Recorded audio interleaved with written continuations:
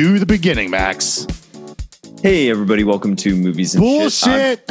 Sorry, keep going. I'm sorry. That was rude. I would never. I'm sorry. You've done 95% of our, probably more, 98% of our because I pressed the record button. It makes sense. For once, I wanted to jump in there with the, hey, everybody, welcome to Movies and Shit. You just had to fucking hijack it. You're Okay. Hijack it. Bro, I can cut all this out. Don't worry about it. All right, ready? And No, we're keeping it in. No. I want this on record. No. Take two. Come on. Humor me. Take two. And click. Kind of like when I asked you to humor me when I said, hey, can I start? Humor me. Take three. Click. Go. Hey. God damn it. Hey, everybody. Welcome to... Take four. It's got to be clean. Take four. Go. Hey, everybody. Welcome to Movies and Shit. I don't like the energy. I need some higher energy on that. Take five. Go. We're going to be talking about it. Take six. Go ahead. Last one. We're going to be talking about it on Movies and Shit. It rhymes. See, I'm Max. This is Christian. He's being a fucking special person today. Sorry. He's having a banner day. Let's talk about it, Christian. What did you think of it? I don't like any of this. All right. First and foremost, I am sorry. I didn't mean to sabotage you. I was trying to turn it into a bit, and then you clearly hated me. No, I was rolling with the bit. I was just steering it in a different direction. All right, my bad. All right, so listen, we are talking about it. That's pretty cool. I'm excited. I think we have to do some table setting before we kind of go into the actual. You just asked me straight up, what did I think of it? It's a very complicated question, all right? It has a very complicated legacy in pop culture, right? Like when we were kids, certainly the first thing we thought of was Tim Curry's scary ass looking out of that fucking sewer, right? Hiya, Georgie. Which can we just go back and admit now that it's not very good. I don't know why people think it's good. He's good. The miniseries is not good. The thing that people remember being good is Tim Curry because he's fucking like going all in on that performance. He's making the most. He's making a meal, so to speak, out of that character. Out of an appetizer. Yeah, I mean, I would say this, and people have already done the comparison between new Pennywise and old Pennywise, and I do kind of want to get there later in the show. I don't want to spend too much time talking about it because that was a conversation that I think dominated for part one or chapter one. Yeah. But it's interesting to see a different side of Pennywise in this sequel of sorts, and we talked about this, I think, on Where's My Burrito a while back. I liked it. I didn't think it was great, but I liked it. I like Andy Machete. I liked Mama. You know what I'm saying? Like I'm a weirdo. You liked it, but I think it was because the end of the world was happening, right? Isn't that your hurricane story? Yeah, this was so the first time I saw it was, and it still is. It might always be the best like theater experience of my life. We had a Category 5 hurricane heading right for us. I was living in Tampa at the time. We hadn't evacuated in time because the storm kept shifting course. And by the time we saw it was heading right towards us, it was like too late to fucking leave. All the highways were like full of cars and everything. So it was pointless. So we were just like, okay, we might die.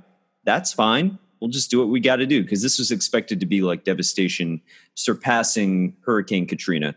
So anyways, I had like a little goodbye Tampa day, went to my favorite record shop, went to my favorite coffee shop, had a bagel, had some coffee, and then I just wandered into the theater because I was like, what else am I going to do? I love movies. Might be the last time I get to see a movie. And I was like, you know what? I'll see It. Fine. Fuck it. One for It, please. And the lady was like, hey, do you want to just like pop into the Dolby theater? And I was like, what do you mean pop into, like I paid for just a regular ticket. She's like, no one is here. Like literally 0 people are here. Look at the concession stand. 0 people are here. So she like upgraded for free, like my ticket to the Dolby theater. And I like sat down in the middle of a completely empty theater, like listening to the wind, just like fucking pummel the side of the theater as a scary clown was eating children and screaming and cackling. It was kind of perfect. I don't want to get too far away from it, but for 1 second, like, have you ever thought about the perception of you, the lone person walking up? Like, one, these poor fucking employees for having to be at the movie theater to begin with, and they feel justified, right? They're like, see, no one was going to fucking be here. I don't know why I'm here. And then just one fucking car pulls up in the parking lot, and it's you. You're the one movie. Like, what do you think they thought of you in that moment, Max? I don't know. I think they said, you know what, this guy sure cares about film just as much as I do. I'm going to upgrade his ticket. Not since Edison and Lumiere has someone felt so passionate about the moving picture. I gave them a reason to be there because otherwise, like their being there wasn't justified. You know, when I came in, I justified them having to come in on maybe one of their last days on this planet Earth So, I mean, long-winded, but you enjoyed the film. Might have had to do a lot more with circumstance and you know. Right. But I just really want to impress upon people. Like, I'm never going to have a better experience than that. Like, just with the whole existential dread of possibly dying and then watching this silly funhouse, stupid fucking movie about a clown terrorizing children was the perfect combination. And like it made the film leave a better impression than it probably would have in any other circumstances, because it kind of falls into that trap of having like set piece of scares, jump scare, loud soundtrack, and then scene ends. Just a lot of jump scares and a lot of like repetition, wash, rinse, repeat. Right. But it still had that through line, the first one, of like, this is a coming of age story. This is, you know, kids with trauma and shared trauma and how they overcome that trauma at the end, which kind of still makes it work. I don't know how you feel about it. No, and I actually really enjoy the first film, and I told you because it was weird. I mean, there are other examples certainly, but there were a few moments in that I was like, yeah, that's what it was like to be a kid. No one seems to know what it was like to be a kid. Every time you see a movie about kids, like, no, that's not what it is. It can be scary being a kid, and it does really like capture that like childhood fear. Which is weird because like now I'm an adult. I'm just like, I got bills to pay. Like that's what keeps me up at night. Different fears, which is what I was hoping for in this new one. I was like, oh, maybe like a giant like bill will be chasing. Right, yeah. Like coming out of the darkness is just your overdue auto insurance payment.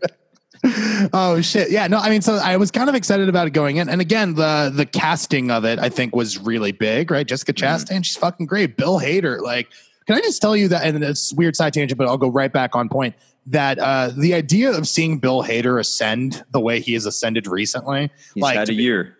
I'm just like the dramatic acting, but writing, directing, doing something like it. Like, I don't know, just wonderful, wonderful. So glad to see that guy's career grow because I never knew he had it in him. He was always my favorite part of Stefan, you know what I'm saying? But like never knew. Well, he's the only part of Stefan, but you know what I'm saying. Like, yeah. But so James McAvoy is really great. That one dude from The Wire season 2, whose name I forgot. Ziggy. Sure, Ziggy from Wire season 2. What's his face's kid? So yeah, I mean, like, so it's got a really good cast, and you know, Bill Skarsgård's back. He's going to do the Pennywise thing, and so you're thinking like, how does, you know, in theory, how is this going to be bad? And number one, I would say that critically, before we go into our personal feelings, the first film had like an 86% on Rotten Tomatoes. Again, that ain't the gospel, but it shows you that like, oh, people seem to really take to that film. This one, I think, was sitting at like a 68% last time I checked. So like good, but not nearly as much love as the first film. We also knew that this was a 2 hour and 55-minute film because why? Because, you know, I could appreciate that. But, you know, between the first It and the second one, it's actually, I think, like an hour longer than the miniseries was in 1990, like the one that we grew up watching, which is pretty crazy to think that like, and they still left shit out, man. Yeah.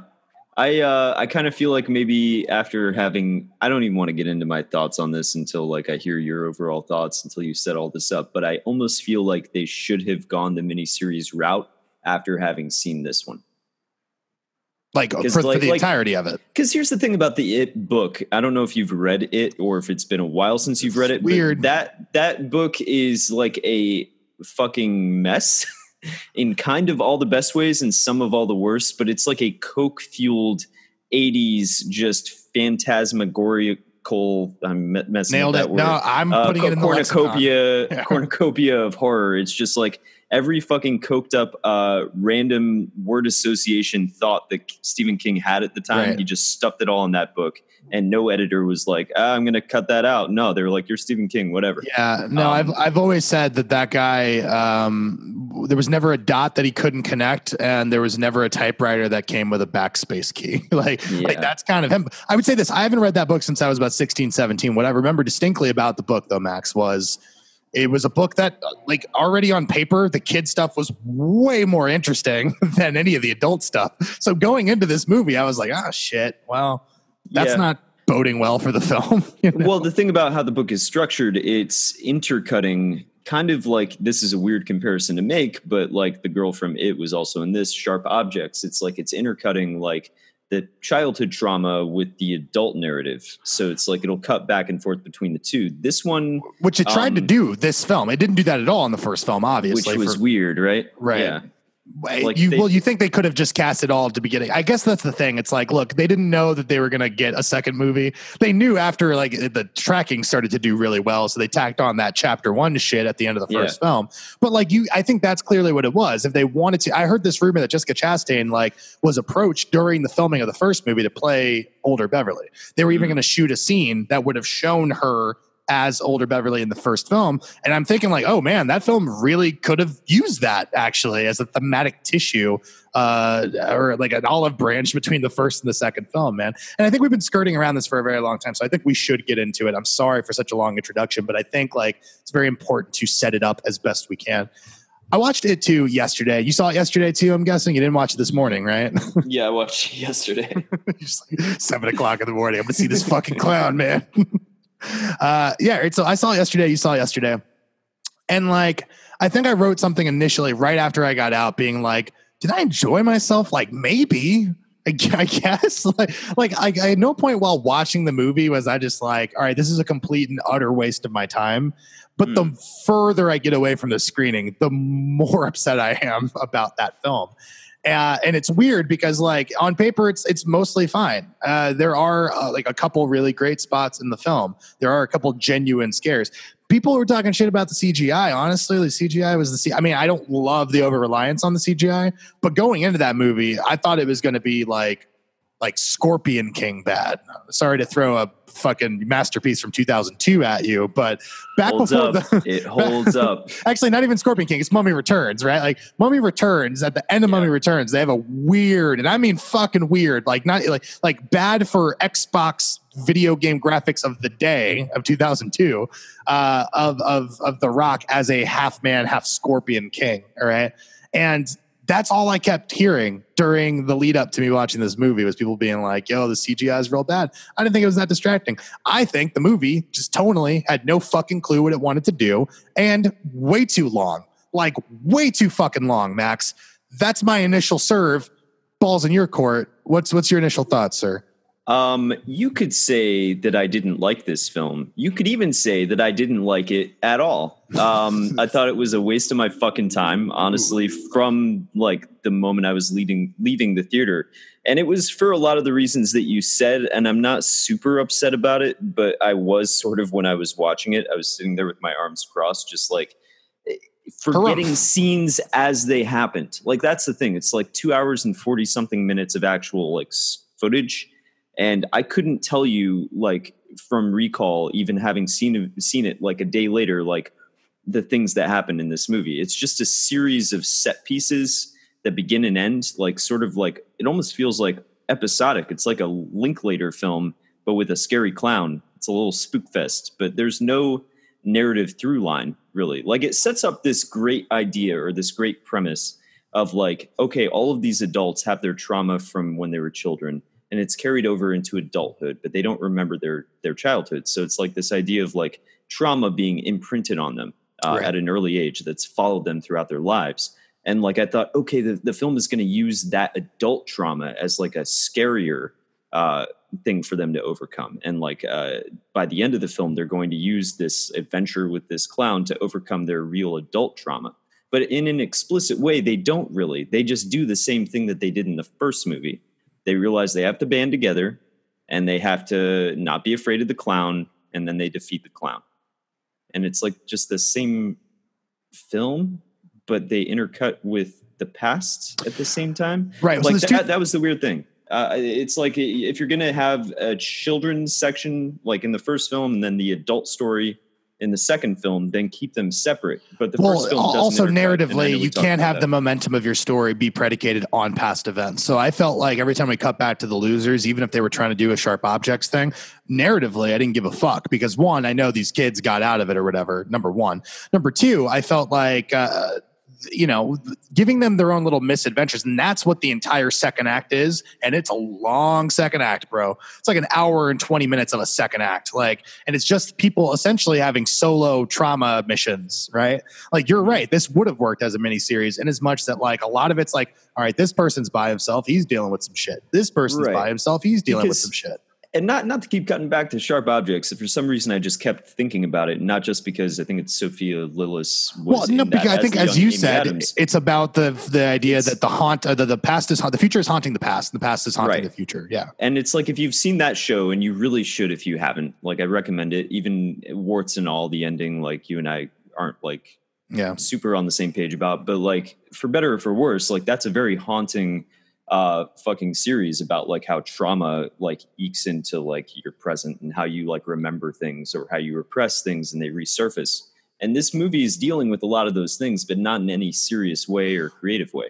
Well, let me cut in for 1 second, because I think that what's interesting is that this is an example of something that I think is an interesting attempt, but executed so poorly that it ends up making you really mad. I think things like in the beginning of this movie freaked me the fuck out, because I didn't understand what was going on. I didn't understand the Xavier Dolan thing in the very beginning, like with the really angry, like gay bashing thing. That was weird tonally. I didn't understand it. I also didn't understand, and this is maybe what's more interesting. That is a scene directly from the book. Like, no, it is. It is. Like, but I didn't understand it within the tone of the film, much like I didn't understand the scene where Beverly, and to speak to something you were saying, which is, again, I like that they're attempting it. But then what happened when they actually tried to attempt it? When we first see Beverly and she hears the news, right? That Pennywise is back. I got to go to Derry. And she gets that call, right? And we get a glimpse, and there's this really understanding, compassionate husband, right? Right. And then very quickly you realize that that's a farce, and it's very much like her father. And I'm like, oh, okay, that's interesting. This trauma that you experienced that you thought you got away from, you've now come back to. And I thought that they were going to tackle it. But again, the tone of that scene was fucking weird. Like, I cringed in my seat, dude. It was very strange. It goes from like, okay, he's controlling and abusive, to he's like the cartoon definition of he's a madman. Yeah. And he like goes like, he's like a fucking psychopath. Like, there's no ounce of subtlety in this movie. There's like a couple of moments where I was like, oh, I like where this is going. Like when they come back to the pharmacist from the first film, and he's like kind of like all wrinkled and gnarled and scarred up now. Like the town itself has like rotted him away to his core. And he's just this creep, and he like grabs, what's that character's name again? Ziggy from The Wire. He like grabs his face in this really creepy way and invades his space. And I was like, see, like subtle shit like that. Like if it had gone in a more subtle horror route, where like just the rot is like eating away at this town and the people in it, and we get more into that and more like mature horror. Like if the first film is like the sort of like haunted house horror, and this one was dealing with more real ass trauma, which again that is like a great contrast. But then it just cuts to like, oh, the leper's in the basement, and he throws a black goo, and they play Don't Call Me Angel in the Morning for some reason. Yeah, I mean, that was something that, again, tonally, I just didn't understand. I like that, like, oh, they're going to go after this actual adult-oriented issue, the idea that you thought you escaped some kind of trauma only to kind of, like, as an adult, when you have free will, you don't have the shackles of any of this other bullshit, you decided to do the same thing. Except that you're right, no subtlety. Like, basically, cartoon character, as you said, version of what a jealous, abusive kind of husband is. Like, none of that fucking worked for me at all. And then to speak to your point, which the character's name is Eddie. Eddie. Very, very freaked out by that scene in particular, because I liked that. Call me fucking inartistic, but I liked that crossfade where it's like old Eddie and then young Eddie walks into the actual frame, and then it cuts out the crossfade. I'm like, all right, sure, man. Like, and that's the thing. I want to give Andy Machete some credit here. Like, I do like him as a filmmaker. He's a good filmmaker, dude. Sure. Maybe not a great writer is what I'm finding out, but like, it's not his fault. He's working from source material, I guess. Like, to be fair, no one's nailed it. You know, that's what we've had two cracks at it. Stephen King hasn't nailed it is kind of the problem. And to try to like structure this into a 4-hour event, or however many hours it is combined, is, not an easy task to adapt this thing. And the route he took with the first movie was smart. Like, I think that was smart. It's not a perfect movie. But going into this second one, I think that they kind of realized that they didn't have a lot of connective tissue left. Because, like you said earlier, like the emotional thrust of the story is those kids. And another big problem with this movie is I did not feel like almost any chemistry between the adult cast, which was weird. Like, compared to the first one, when you think about, like, you believe all those kids are friends, like the way they interact with each other, and like the shitty, like little like insults and stuff, and they throw it right back at each other, but they're friends. Like, you believe that when they like all like cut their hands and like join hands at the end of that first one. Right. And this, I really didn't. I don't know how you felt. No, I actually totally agree with you. It's not that it was egregious to the point where I was like, oh, this is really taking me out of it. You know what I mean? I think there's an argument to be made that the very nature they don't feel close is because they like almost forgot each other. They got away from this place. So I think the distance there is maybe intentional.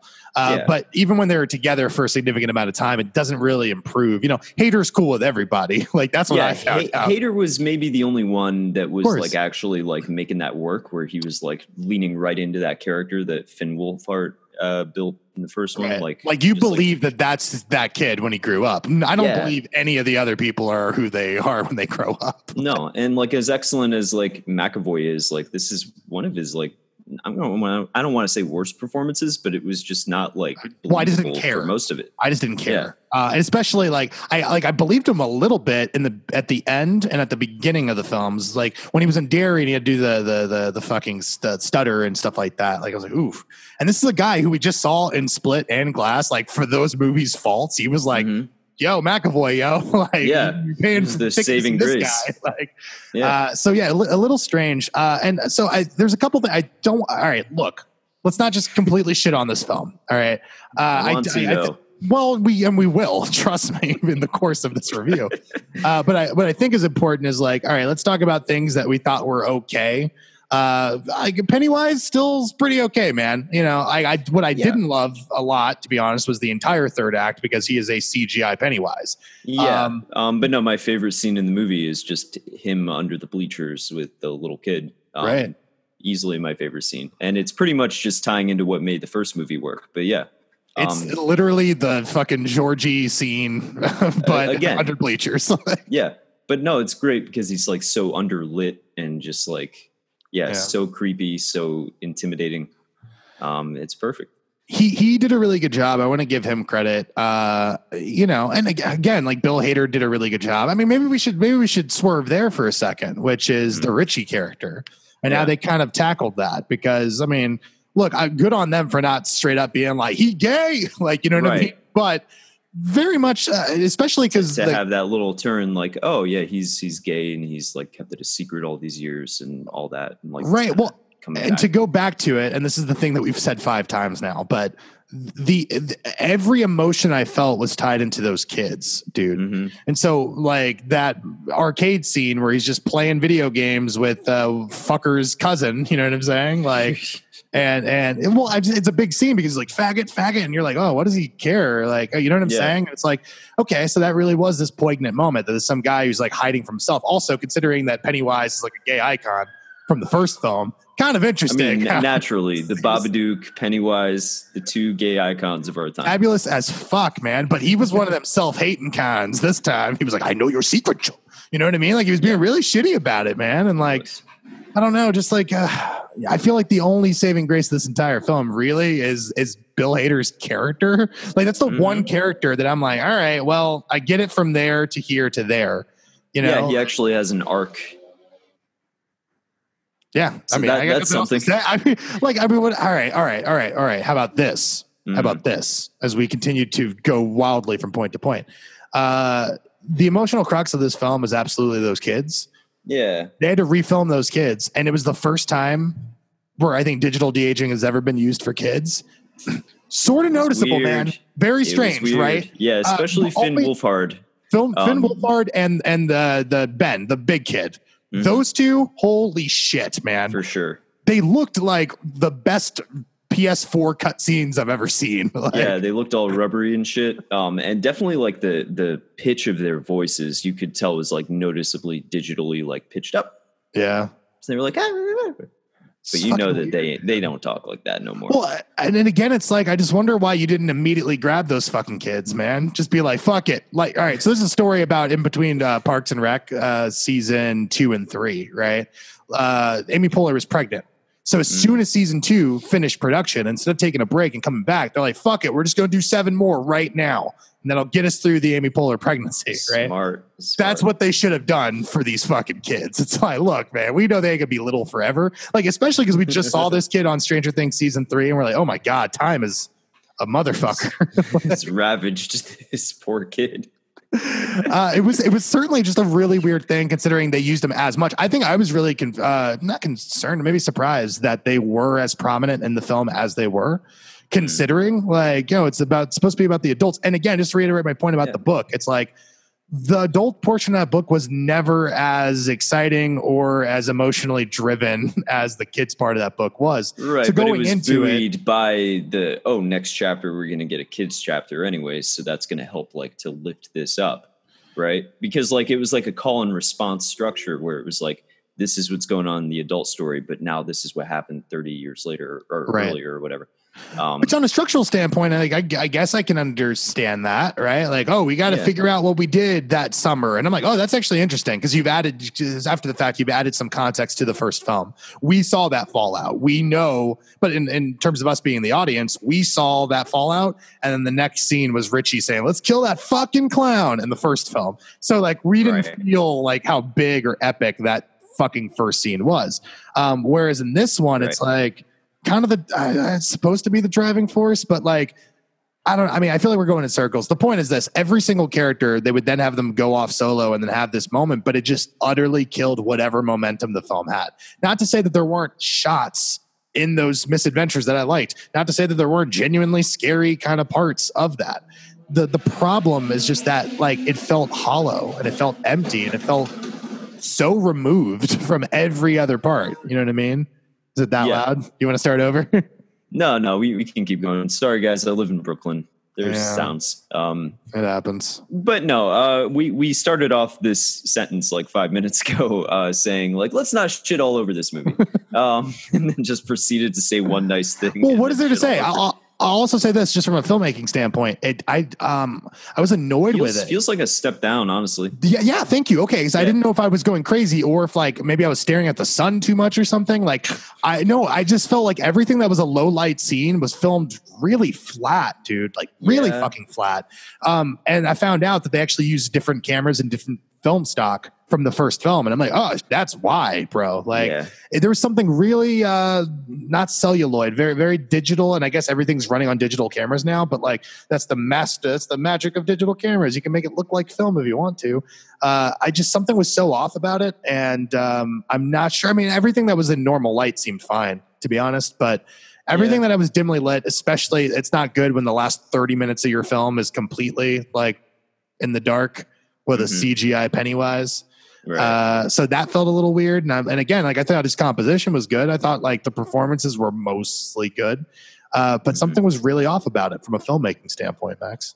Yeah, it wasn't great. I agree. There were a few shots and a few moments. I mean, even in the compositions, it just felt a little bit flatter. And like there was a lot of stuff that I feel like was supposed to be scary that was just funny. I don't know if you felt that way, but like the Paul Bunyan thing was just goofy and shitty. It felt like, do you know what it felt like? It felt like Goosebumps, dude. It felt like that Goosebumps movie. I'm like, this is cute. Yeah. Is this what Goosebumps is? Like, I'll watch this. There were parts of this movie where I was like, is this supposed to be like Goosebumps? Is Jack Black going to pop up and be like, hey, I'm Arl Stein or whatever he does? I don't know what voice he uses. Probably his Jack Black voice because he has no range. I saw King Kong where he proceeded to do the same voice. But with a top hat, the range, the audacity. But no, like if we can, let's steer it back to like their character arcs and help me chart this just a little bit. Sure, let's do it. Go off too much. We talked about Hader, so let's talk about Jessica Chastain. Where does her character go? Like the crux of her decision in this film is to like, so she leaves her abusive husband to go to Derry in the middle of the night.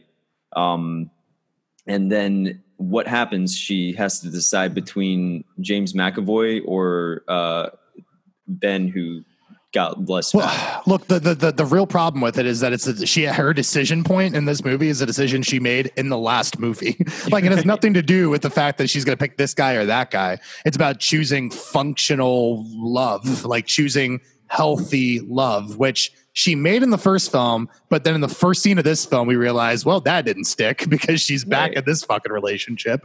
And there was some little like, oh, maybe she cheated. Maybe she did that. It doesn't matter, by the way. Can we make a movies and shit public service announcement? Even if your wife cheats on you, not okay to beat your wife. I just want to throw that out there. I think that's a really important tenet that should be out there. But that's kind of my issue with it, which is just like, oh, well, we already fucking saw this decision, man. Like, we're doing this again. I don't know. I think all these people just need fucking therapy. She doesn't need a new relationship. She needs to fucking like go to a goddamn psychiatrist and like, right. Like, have you ever been alone? Jesus Christ, Beth. She's like, literally jumping from like a, placeholder for her sexually abusive dad to like, oh, the fat kid that she knew like 30 years ago. Right. Like with no, like 2 days of time between those two relationships, by the way. Yeah. And she's already like moved in with him by the end of this movie. Oh, well, on a yacht. I mean, as much as you can move in on a yacht. I love how they're all also improbably rich and successful. Like every single one of them. Well, I mean, don't they? I don't know how rich Richie was in that movie. I mean, the one line I did really like on that, he was like, "I got dates in Reno, man." I'm like, well, yeah, he's a successful stand-up comic. Reno. You were the one telling me about Reno the other day, where you're like, literally, it's 3 blocks, man. And then but those 3 blocks though, coyotes are fucking currency in Reno, man. No, I mean he's selling out like pretty big theaters. Audience turns on him very quickly though. As is deserved, I think, based on the material I heard, but whatever, neither here nor there. I mean, so Richie's the one that we could kind of trace it. Bill really seems like, all right, look, Bill still obviously feels something about the death of his brother, but they don't even really explore that in the third act at all, even though spending an inordinate amount of time where like Bill like is yelling at a kid, physically accosting a child, being like, don't do it. Like, how is this kid going to be in charge? If you hear any sounds coming from that sewer, don't go near it. I hear sounds coming out of my like sink and faucet sometimes. It's like, what sounds? Like voices. A clown? It's a weird fucking act, dude, and it doesn't really go anywhere because it's not like in the third. I mean, well, I guess they do have that scene at the very end where they try to like really ham-fistedly make him kill himself as appeasement for not kill himself, but kill his younger self as appeasement for the idea of he didn't want to play on that rainy day, therefore he is responsible for Georgie's death. Right. They kind of try to do it, but in a way that's like a 2-minute detour, doesn't make sense, and then gets them back into that weird spider fucking Pennywise. I don't know, dude. The thing is this, the movie as a script, like this is a perfect example of like, me, I'm a structure guy, right? Like I am very beholden to structure, but I think the other thing that we have to understand about structure is that structure is coming from the wrong perspective. It's easy to look at Star Wars. It's easy to look at Homer. It's easy to look at Dante Alighieri and then put them into a box, right? Deconstructing something that's already built is easy. It's a lot harder to build something using structure. If you do that, you'll have a structurally sound script, but you may not have a structurally sound like character script. You know what I mean? Like, and what their emotions are. And so that's like coming from it. I was like, oh, this is an example of someone who was like, we got to give him a moment here, him a moment here, her a moment here, and there. And they hit all the beats, but it didn't amount to anything, man. Right. Well, because I don't think that anything was really rooted in any real horror in this one. Because like at least in the first one, a lot of that is like tied to their childhood fears. I don't know. In this one, like Eddie is a hypochondriac, so a fucking leper is scary as shit. Yeah, absolutely. Right. But now it's like the same shit happening. Like whereas like something like Playtest from Black Mirror, like the setup for that is basically this guy like tries out a new VR experience that basically taps into his innermost fears and makes them happen. And it's like it ends with him like his mind completely like blasted out because he's afraid of like Alzheimer's and like losing his sense of self and everything. And like that's like existentially terrifying to an adult. Like that's an adult fear. Yeah. And like to have that kind of trauma in a film would be great, like to deal with like more adult fears, but it never really goes there. It doesn't really like go hard on anything. Like, and they had opportunities. And granted, this is from source material, but just like what we know from those people, like if Eddie's mom ended up with like diabetes or some shit because she was an unhealthy person who clearly wasn't taking care of herself. Like, oh shit, it's in the family. That's a hereditary thing, man. You know what I mean? Like there are ways to tackle those kinds of stories that are still inherent to who those characters were as children, but who they are now as adults. The problem is they never did that with any of the kids. With Mike, again, which by the way is the Old Spice guy. It took me about an hour and a half to get it, but like that's that Old Spice motherfucker. Is that the Old Spice guy? Isaiah. They gave Mike nothing to do as a character in the first one other than look at a door with some smoke coming out of it. And in this one, they somehow less. Like he keep in mind, he is the fucking beacon. He's the call to action. He's the inciting incident. And I feel like he had less to do than in the first film. Right. He's literally not just good, there for the movie. good. He's in the background.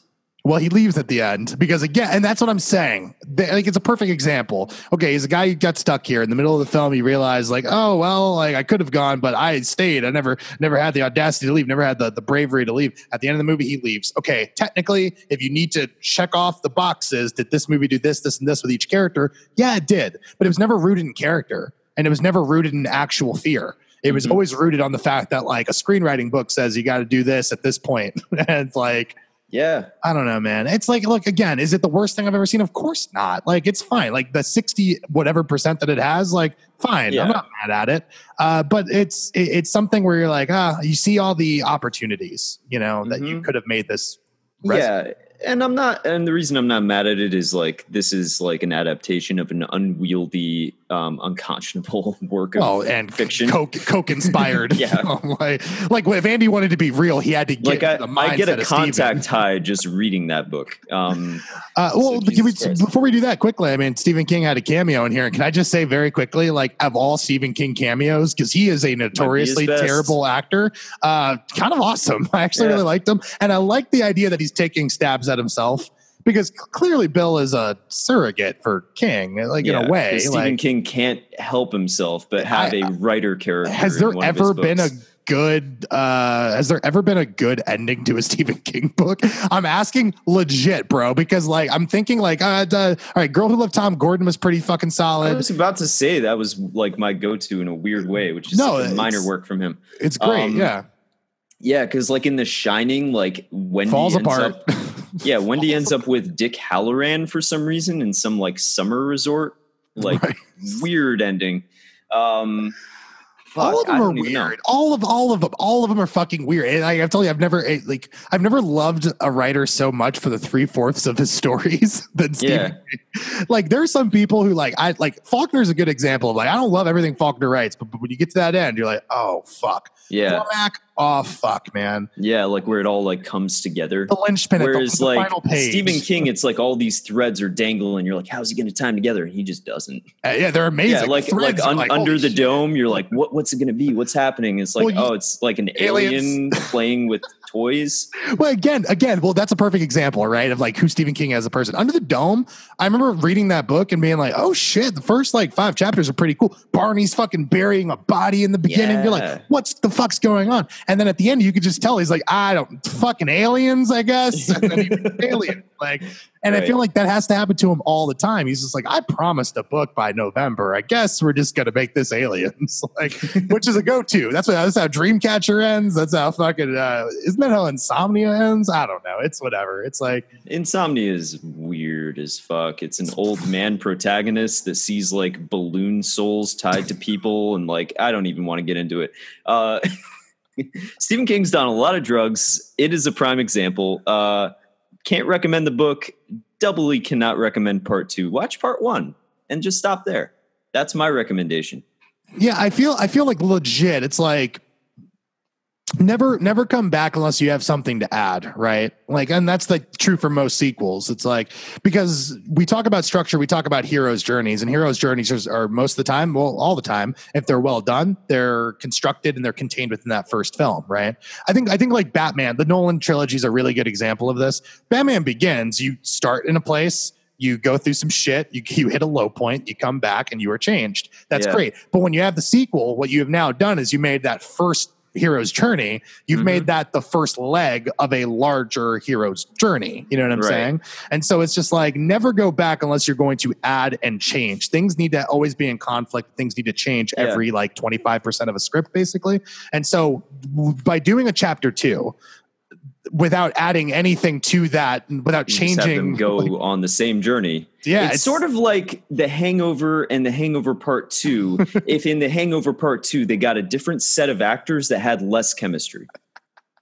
Right. No, I get it. It would be like if they did Stand By Me, like a sequel to Stand By Me, but it's all the same people, but just older and shittier actors. And which, by the way, quick, they Stand found By Me. Another body.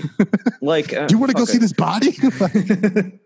Well, what's be funny is, at the end of Stand By Me, he's writing a book, which, by the way, weird connection. Dreyfus at the end of Stand By Me is like, I never had friends like I had when I was 12 years old. By the way, a beautiful. You just reminded me of the end of this movie.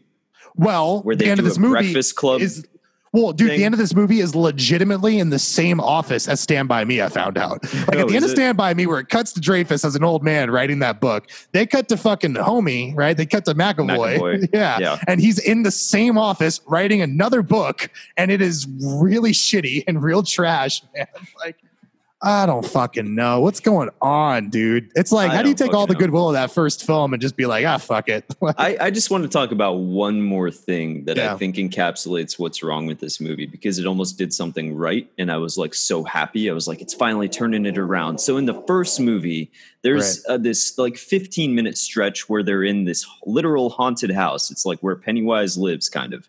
And it's like really great. All the kids get like separated, and it turns into like this funhouse amusement park ride of horror where like they're all like just like experiencing all this crazy shit, and Pennywise unfurls himself from like a refrigerator, and like this really wonderful like effect shot that I'm not exactly sure how they did. And then in this one, they kind of have a repeat of that scene, and there's a part where Bill Hader and what's his face, Eddie. Yeah, isn't it Eddie? They come upon these three doors, and one's like not scary at all. Scary, very scary. He's fucking with us, man. He's fucking with us. He's fucking with us. And it was actually a funny scene. So they open up the very scary door, and it's a Pomeranian just sitting there. And I was like, okay, they're going to do this thing where they're like, okay, I'm not fucking with that, and close the door. And that would be perfect. But they keep the door open. They're like, oh, good boy. And then it turns into another CGI monster. And I was just like, fuck, you fucked your own joke. Yeah. Like literally not like any amount of subtlety they could have had. Yeah. They just have to like, fuck it. So that's my review. No,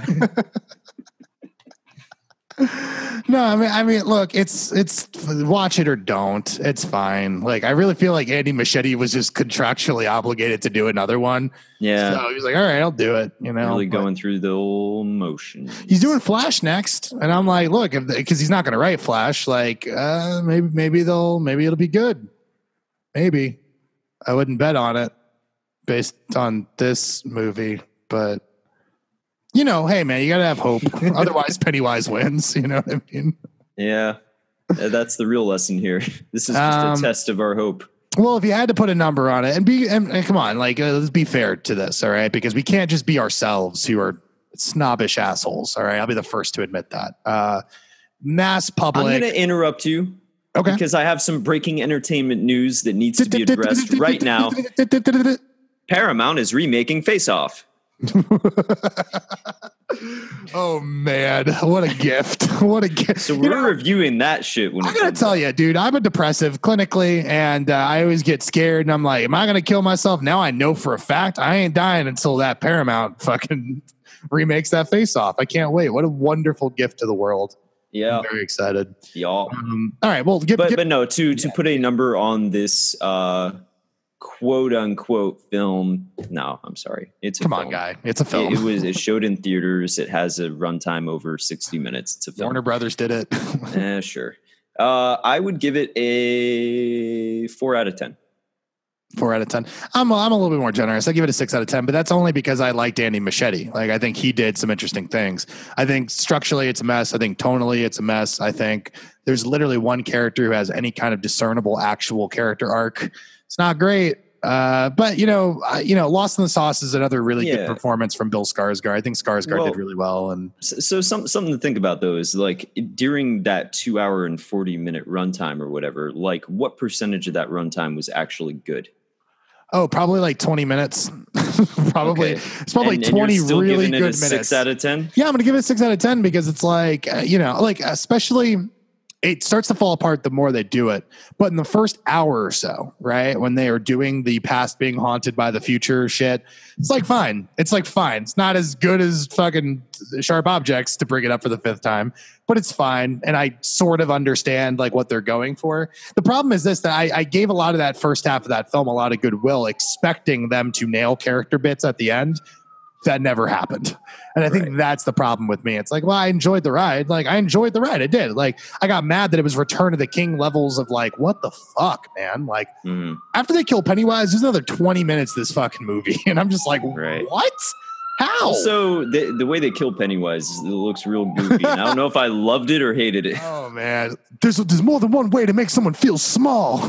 You're small. You're a clown. You're nobody. It's like you're bullying him. Yeah, they just motherfucker ain't gonna they do literally well. heckle him to death. And This also, guy, like, Pennywise cannot handle a YouTube comment section to save his life, man. I'm sorry, I'm like circling the fucking drain here, but like just the fact that there are no discernible rules to this universe. Like it sets up that, oh, if you're not afraid of Pennywise, he can't hurt you, but he can because he like bites children before they're afraid of him, right? Or like he fucking stabs Richie with like or not Richie, fucking Eddie. Yeah, he stabs Eddie with like a weird spider like thing. It's weird, right? Eddie's thing was weird the whole time anyway, if you think about it, just because like they that pharmacy scene, they didn't do a flashback to young Richie or young Eddie. Yeah, young Eddie, yeah. With his mom strapped up to a bed in the basement. Yeah. Like something that did not happen. I need to be very clear about that. Not in the book, not like, I don't understand. Like, see, that's where it got creepy to me, because there was the idea of like people were discovering past traumas that they had. Right. And it's just like, but that never fucking happened at all. He like leaves his mom to die.